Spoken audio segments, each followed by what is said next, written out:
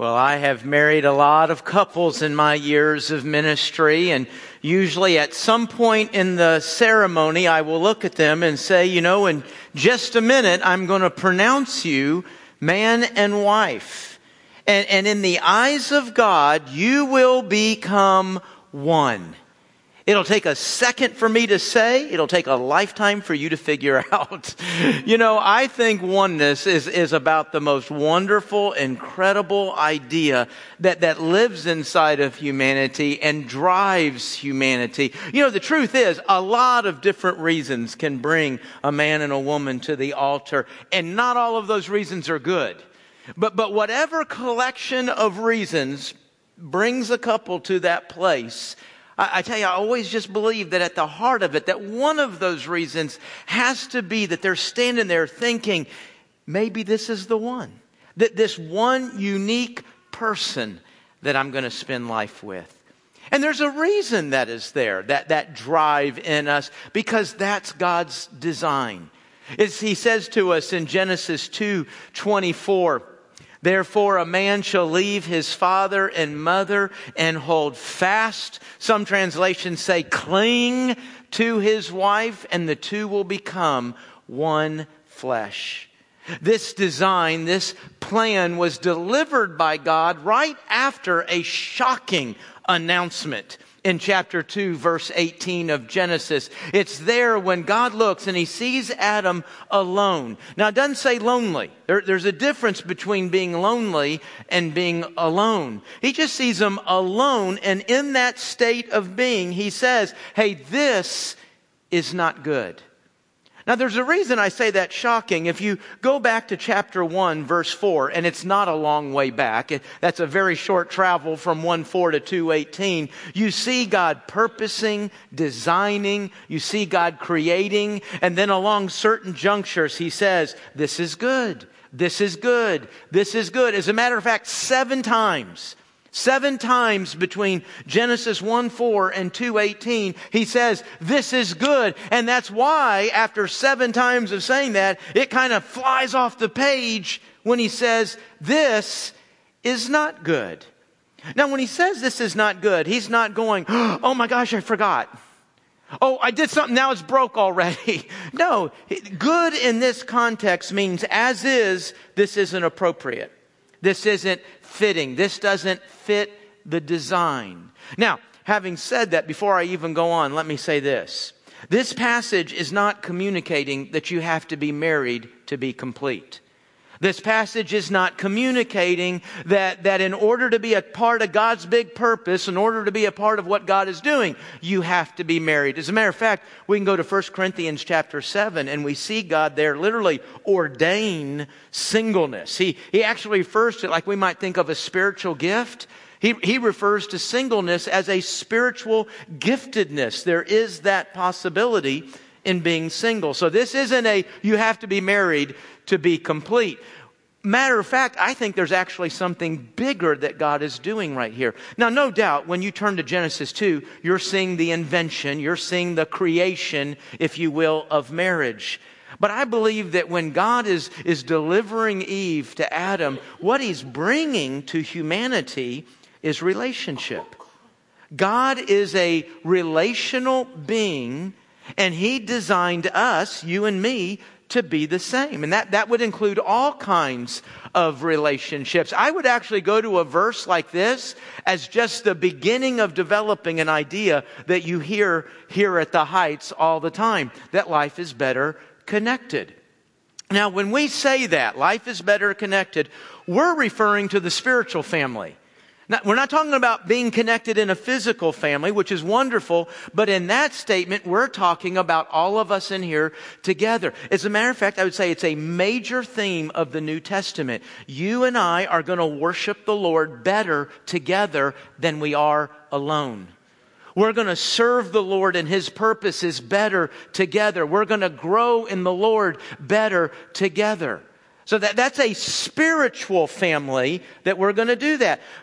Christ, growing in Christ, living for Christ is not a solo journey.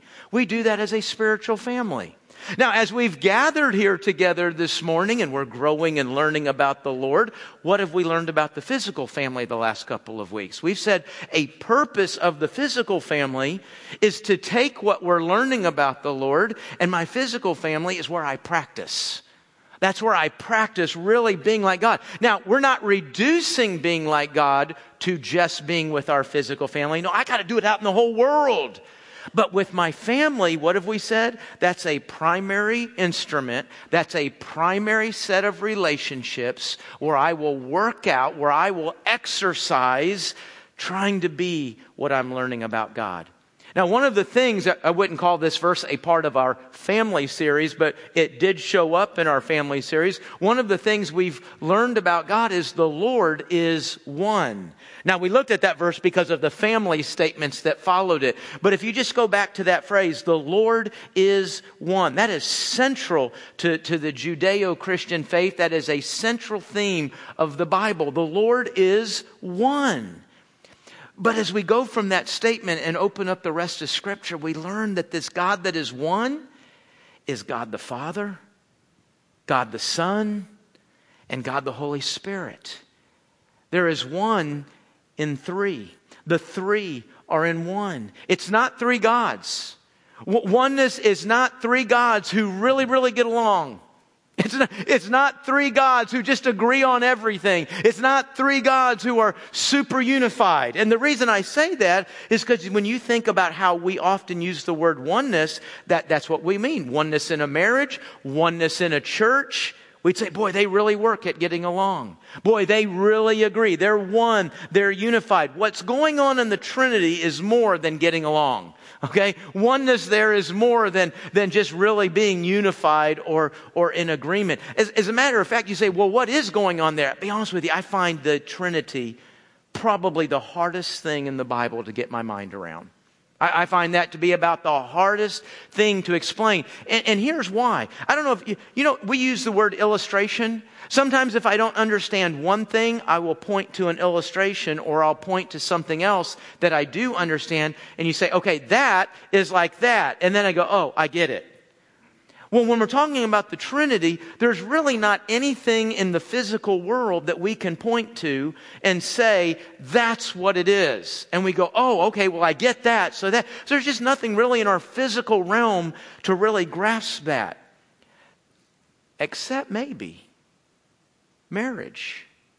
I don't think marriage can become the Trinity or just like the Trinity, but I wonder if one of the purposes that God has given us marriage for in this charge to be one is, folks, maybe just to reach out and touch the edge of glory.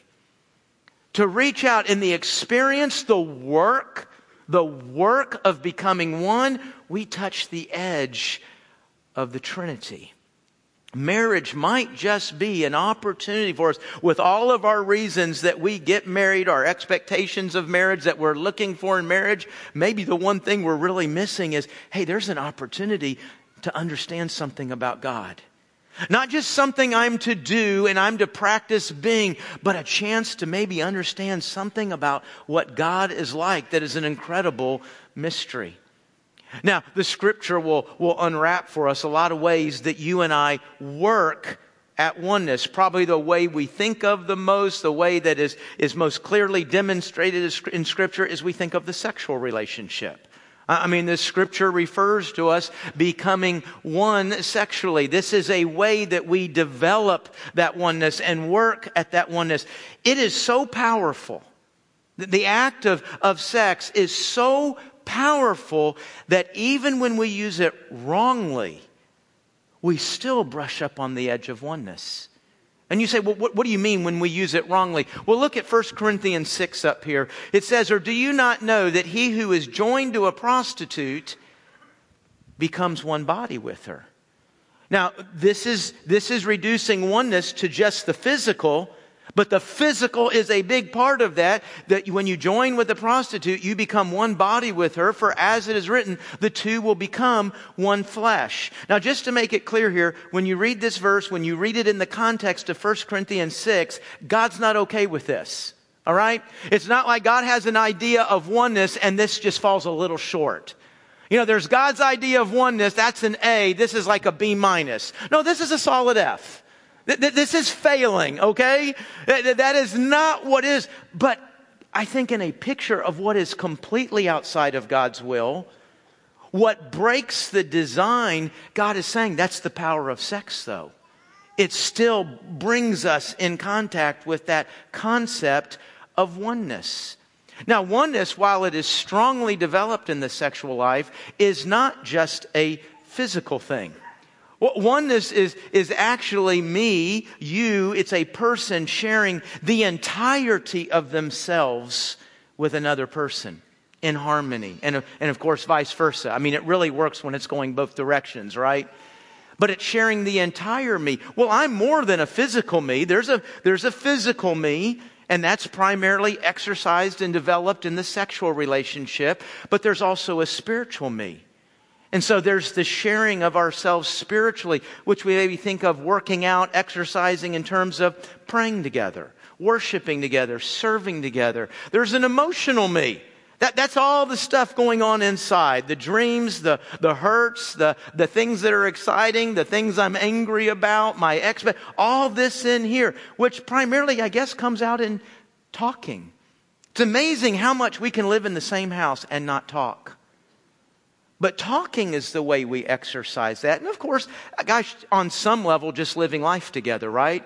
I mean, there's a certain emotional bond that comes with just living through the highs and the lows and the ups and downs of life together. But it's all three of these things that create oneness. Now, folks, here's the big takeaway today. Okay, I mean, you can throw a lot of things at you, but please let this one catch.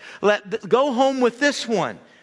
Listen, you can be not really doing anything wrong in your marriage at all, and yet not be working on or growing toward oneness. How can I'm not doing anything wrong, but I'm not growing toward oneness? No, because we do not naturally grow closer together. And that's the operative word there, naturally. By naturally, what is natural? Natural means that's something you do without thought. It's something you do automatically. And you and I have a lot of things. We just, without thought, we do it. We get up and we go, and those things happen. When we say it's not natural, I'm not saying it's impossible. I'm not saying it's hard. I'm not saying it can't be done. I'm saying that you have to choose it. Oneness is not an accident. You choose. And it's not a choice you make at the altar. It's a choice you make at the altar and every single day that follows. You choose to be one. It does not naturally happen. So you see, folks, you can be a nice person, a good person, love your mate, you're raising kids, you're paying your bills, and you're having hot dogs and apple pie every Saturday afternoon, and you can be growing apart every year of your marriage. If you're not choosing, if you're not purposing this oneness. There's an incredible verse kind of tucked down in the Old Testament. It's not a verse, or it's not a passage we get to a lot, which is interesting because it's a passage, it's a script, a book of the Bible that is just filled with romantic sexual relationship. And it says there in chapter 6, verse 3, I am my beloved's, and my beloved is mine.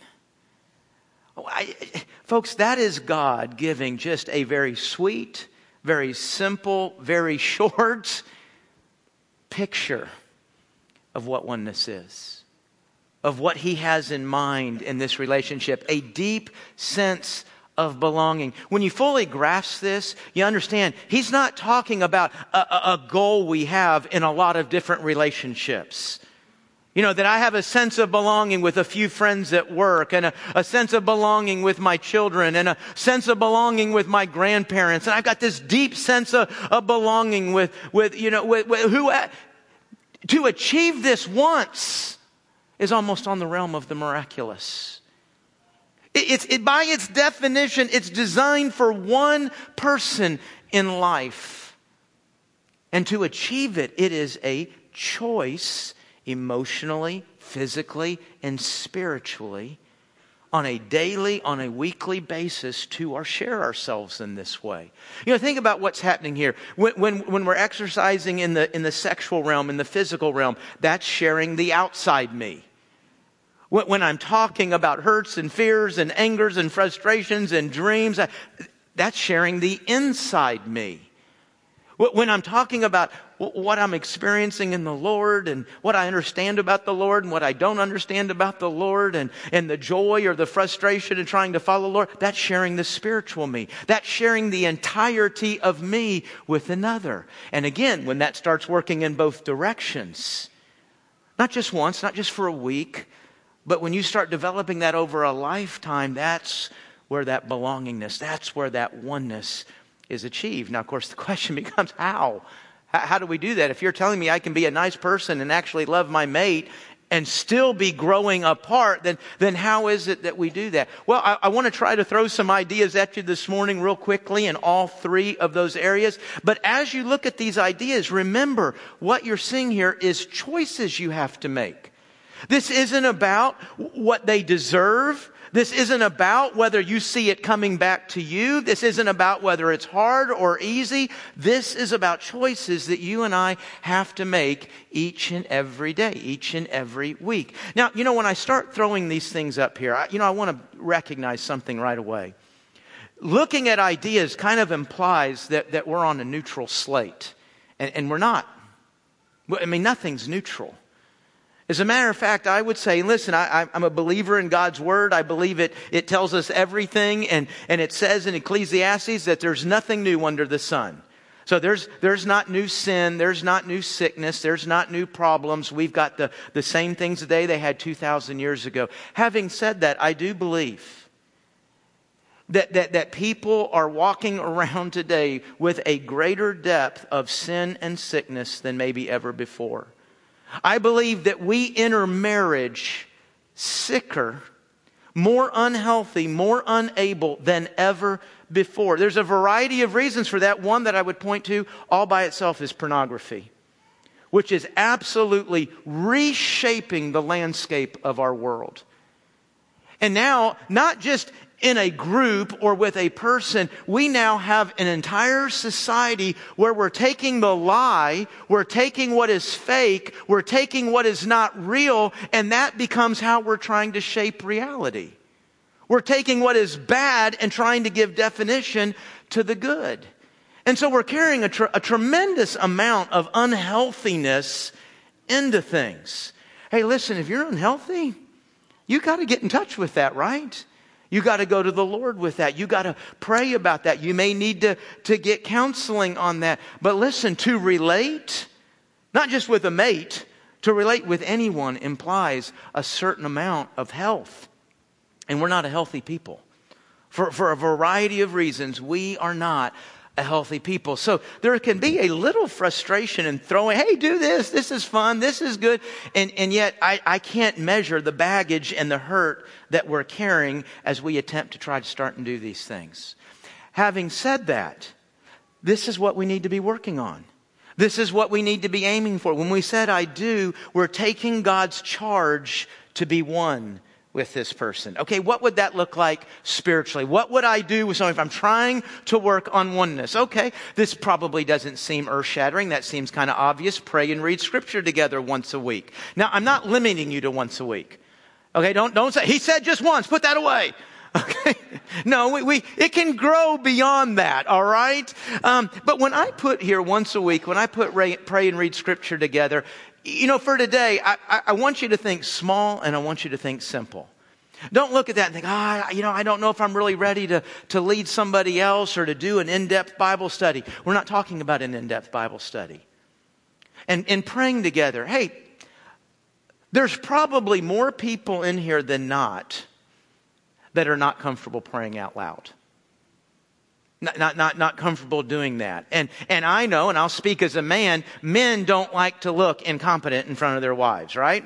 I don't want to look like I'm not good at something in front of Karen. I don't want to look like I can't do something in front of her. And so the very thing we may need the most is to pray together, but I feel weird.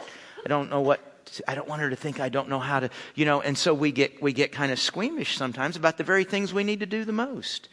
Listen, praying together can be this. God, help us love each other. Amen. Now, you're done for the week. And we could be talking about a solid 3-minute commitment here. Hey, Lord, the pastor guy's talking about oneness. Would you help us figure that out? Amen. God, would you help us forgive? Amen. Lord, you know the struggle we're having with little Junior over here. Could you give some help there? Amen. And honey, why don't you read Psalm, 24. That's one of them, isn't it?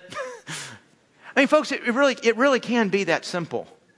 Don't make this bigger. Don't make this more depth. Don't make this more complex. I do believe if you'll just start that simple, you'll be surprised how that evolves over time. But it can be that simple. Worship and serve together. Okay, worship, man, hey, most of us got that accomplished today, right? We got in the car, we came here, we're sitting in the building, we worship, we get in the car, we go home, take a nap, all's good. I check one off.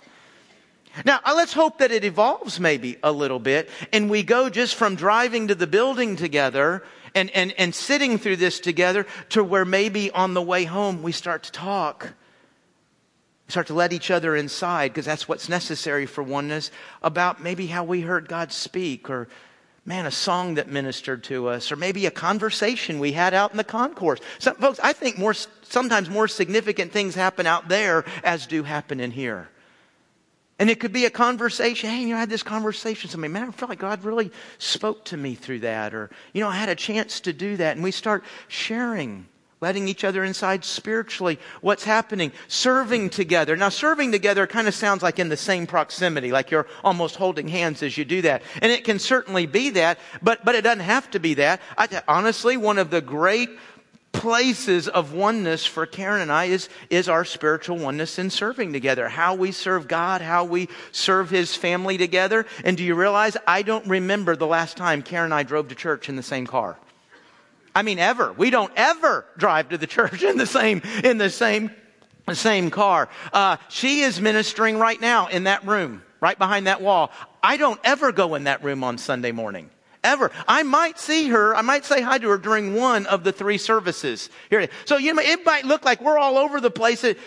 But no, it's together that we approach God's house, that we approach God's people. It's together with a commitment. How do we love? How do we serve God? How do we give our marriage and our lives to you for the purpose of your people? And of course, you can do it together.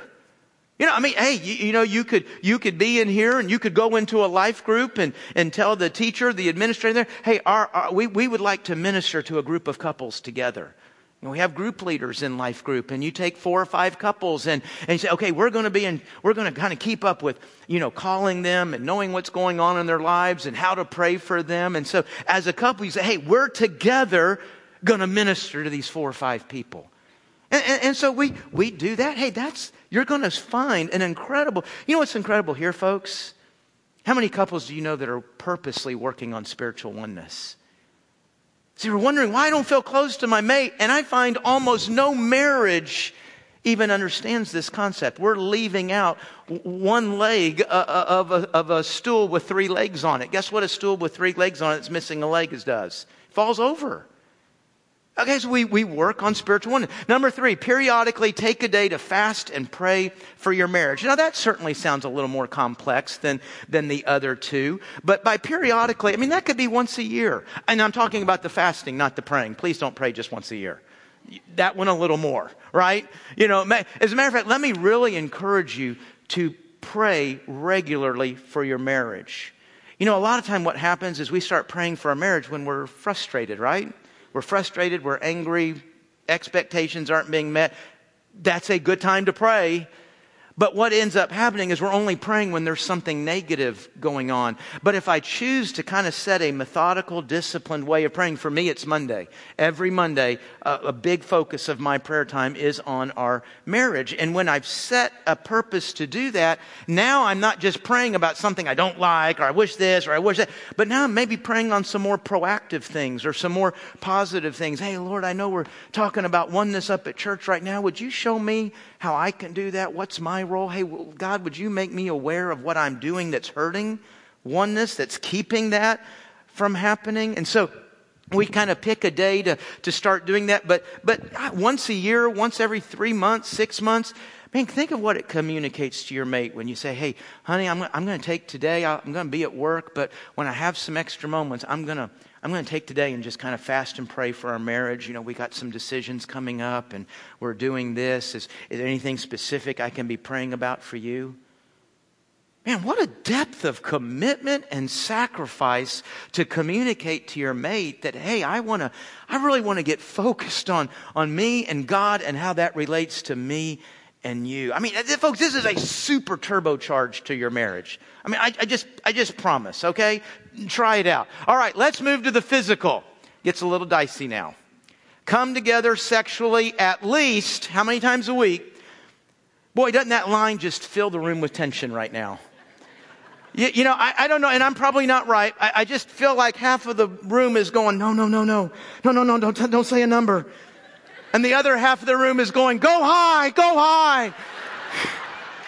I mean, right now, men all across the room taking notes during the sermon for the first time ever. Go high. Oh, goodness. Hey, you know what? It gets a little tricky putting a number there, doesn't it? And it's not tricky because there's so many different couples, so many different marriages.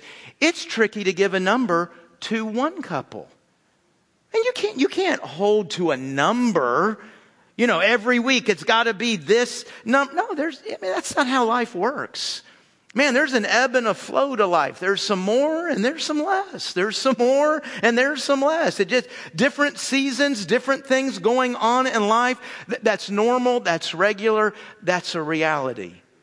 But the key is to work at being regular. And I understand we're bringing baggage. We're bringing hurt. We're bringing abuse. Sometimes our mate doesn't even know what we're bringing, what we're dealing with. And man, we got to deal with that. Folks, pray about your sex life. I understand for some that might just sound a little super weird. You know, I got newsflash. God doesn't blush when you say the word sex. He understands. He knows what's going on. He understands. He's got it. All right? His design, His creation. Listen, I would talk to God about every single area of my life. But my sex life, which so impacts us, man, this needs to be a place that we talk to the Lord about. Now, the scripture actually does give some direction here. 1 Corinthians 7:5. It says, do not deprive each other.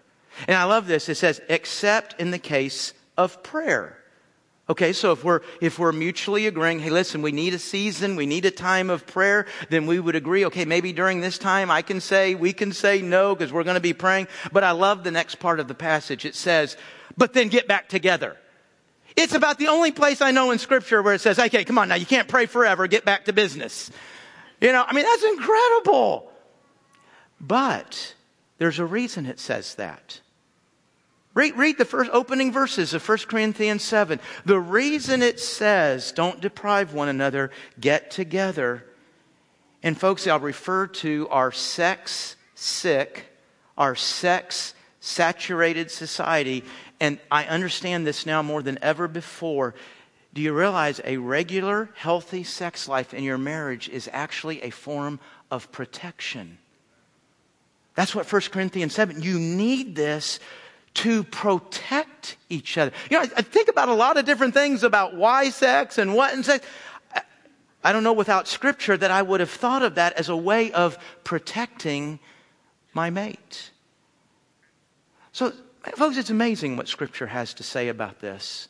You know what Scripture says about sex? It's a way of serving my mate. Think of how opposite what the world tells us, what pornography tells us. I mean, our whole concept of sex is something you get.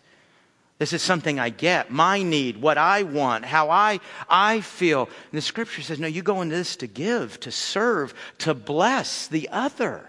Your focus is on the other, not yourself. But boy, we're not going to hear or see that anywhere. Hey, I got an idea. Let's stop letting the lie shape how we think about this. All right, let's start letting God shape how we think about this. Go to His Word, go to prayer, come together sexually. Regularly. Now, regularly is a tricky word, right? I mean, we regularly celebrate Christmas once a year. No, that can't be it. We regularly eat 3 times a day. I don't know. But you know what? It's that giving and it's that serving. You discuss together through the ebbs and flows of life, through the seasons of life, what's regular for you, what's a need for you. And the goal is not to defend your definition. Your goal is to understand your mate's definition. Number 2, play together. Recreation, physical. That's the outside me. Hey, go for a walk, garden, play tennis, golf. Just a little side note, shopping does not count as playing together. I feel like I need to throw that in. Okay, number 3, go out on a date. Okay, now the big thing here is you're communicating to your mate. Being with you is really important to me. Carving out time in life, carving out time in the month to just have some alone time, to talk, to share, to laugh, to remember why we fell in love to begin with. To commit. Just make it creative. I don't think it has to be creative. I don't think you have to have money. I think it can be fun when you have money and you can be creative. But the big thing is that you're communicating, hey, being with you is of value to me. I know y'all are the same as Karen and I. Certain seasons in life, a lot of little kids running around. I mean, for us, going to the grocery store became a date. And if that is where you are in life, that's okay. But just make sure in doing that you're communicating, I don't think going to the grocery store is that big a deal, but being with you makes it awesome. Right? That's what we're trying to communicate. Okay, last one here. Emotional oneness. Every week, know what your mate, know what they're excited about and anxious about. Now, what this is about, folks, is just letting somebody know what's going on in your life. Now, if we're being real, hey, not all of my weeks have some big exciting thing that's going to happen. Not all of my weeks have something I'm anxious, concerned, or worried about. And so it can become real easy to give the absolutely most inappropriate answer when your mate asks you this question, and that would be to say, nothing. Hey, what are you excited about? What are you looking forward to this? Nothing. See, it's easy to say that, and I might just be telling the truth. But there's a little bit of essence in that when they're knocking on the door of my oneness and I'm just saying, nope, door's not opening. Okay, we work at, lie, make something up. No, don't do that. I don't know why I said that. Don't do that. Don't do that. But folks, think about it. Don't get caught on the word excited and anxious and has to think it has to be the biggest thing in the world. Hey, you can be looking forward to having lunch with somebody. You can be thinking, I'm not scared, I'm not concerned, but I do got a little bit of a busy week. You're letting somebody inside know what you're thinking about. And that gives them a chance, an opportunity, maybe even to know how to pray for you. Okay, we're developing discussion. Every week, tell your mate something you appreciate about them. Okay, now folks, number 2, communicating to your mate something you appreciate would be absolute evidence as to why I say growing together is not natural. You have to choose to do it. And I would point to this. Do you know that you do not have to think about what you want to communicate negatively to each other? I have never had a morning where I woke up and scratched my head and said, golly, I think it's been like 3 weeks since I said something mean to Karen.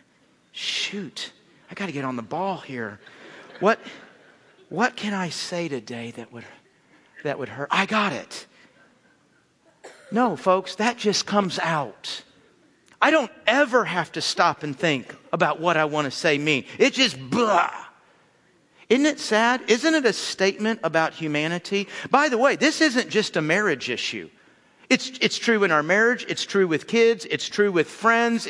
It's true with anyone. You do not have to choose to say something mean. That's natural. That's automatic. Sadly, we actually have to stop and think. Hey, am I telling her what I appreciate about her? Am I telling him why I'm proud of him? We actually have to stop and tell her. And I'm not suggesting, and it's hard, I just got to, what can I come up with? No, but I do have to stop and, hey, when's the last time I said something? Make sure that's happening. Make sure it's happening weekly. Okay? Number 3.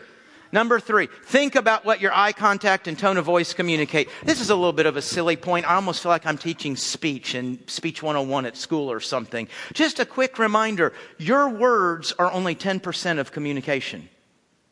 Your tone of voice, your eye contact, how you act. You know what the evidence of this is? Have you ever been in an argument with your mate and you start repeating what each other said? And then when they repeat what you said, they make you sound nasty and horrible, right? And so then you say, all I said was, blah, blah, blah, and you add some stupid syrupy thing. You know it's a lie. You know you didn't say it like that. But of course, when we're trying to win an argument, we start convincing ourselves that that's how we really said it. No, you didn't. No, you didn't. Stop repeating, I said this word. Who cares? That's only about 10% of understanding what just happened. Our behavior, our attitude. You know what's really going on here? You know, when we're not, back to number 2, when we're not appreciating, maybe in our mind we're rehearsing how they're failing us, how we don't feel like they love us enough, how they're not doing. We build up this attitude and we walk through the door and we think that, we're just having this private, internal conversation. Guess what? Everything going on inside you comes out on your face. It comes out in your tone of voice. Sometimes you didn't even mean to start a fight, but the ugliness inside you gave meaning to all the words that came out. And all of a sudden you go, what did I do to be in trouble? Oh, no, you just got caught. That's all that happened there. Because it's not private what's going on in here. You wear it. Okay? So let's recognize the truth there and realize that. Number 4, don't overwhelm in communication. I should have added a word here, in negative communication. Hey, listen, we live in a fallen world. There's always negative to communicate. That's real.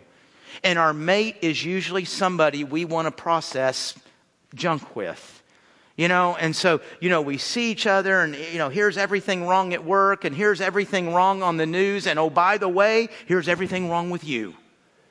And it's just, blah, blah, blah, blah, blah, blah. Listen, if you see an army of problems coming at you, what do?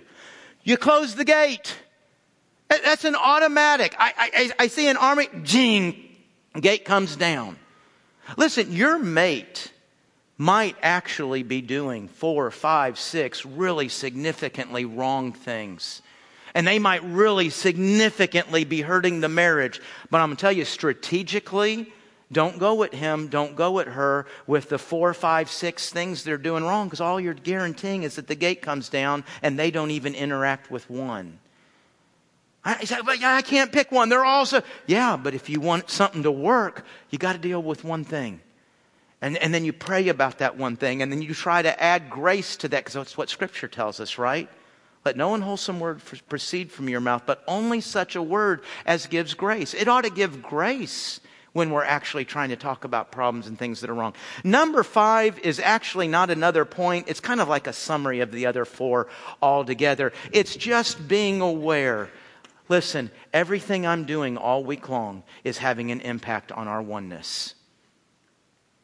You are never not impacting your marriage. There's no such thing as a neutral moment. There's no such thing as a moment where nothing is happening. You are always impacting oneness.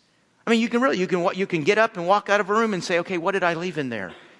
Did I create openness? Did I create a oneness, or did I hurt it a little bit? Now, folks, I'm not suggesting our marriages can't sustain an off week. And what I'm giving you here in all of these is not only some ideas, but every one of these is measurable. You can come to the end of any week, every week, and look back and say, did I create oneness? Did I invest in oneness? Or did I do nothing at all? And in this, I really think you should be this specific. You should be thinking about, what did I invest in emotionally? What did I invest in physically? What did I invest in spiritually? And every week you're making an impact. And again, I think probably a lot of our marriages, we can sustain a week where there's no great investment. Maybe nothing really good happened. Nothing in one of the areas, or maybe even in all 3. But let me tell you something. I think our world is so dangerous, and I think life is so volatile. I don't think you can stretch that to 2 weeks. Because, see, we're not naturally growing close together because we're good people and we love our mate. We're naturally growing apart. I don't think you can sustain 2 weeks for this reason. 2 weeks becomes not even thinking about it. We're not even thinking of... Good people going to church. We're not even thinking about, hey, what am I investing in? Spiritual, emotional, and physical with my mate. It's not an accident. It's not an accident that you arrive at oneness. We choose for this to happen. And maybe through sacrifice, through hurt, through sometimes not getting it back, maybe we touch that deep level of belongingness. Maybe in a mystery that's probably a little beyond my ability to explain, we see something about the Trinity. We see something about God.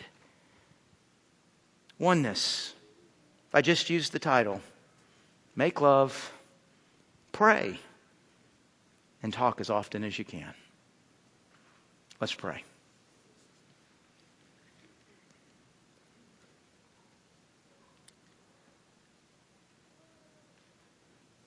Father, you have charged us to be one. You have given us a relationship, and you have charged us to work at oneness in that relationship. Lord, I think probably it's easy to look at these things, to hear this today. It's easy to say, I didn't know. But there's no mystery that was revealed today. There's no new information that was given to mankind today. It's in your word. It's always been there. You've always said this. God, I ask that you would forgive us that we look to so many places for happiness, for definition, for instruction, for direction, but to your word. And Lord, I pray you would raise in us a new passion, a new commitment to go to your word, to discover what your word says about marriage, about family, about these areas of our life. And God, I pray that in that, I pray for us a new devotion, a new commitment where that belongingness could be discovered and maybe the Trinity seen. What a crazy idea. I had no idea that's what could happen in my marriage.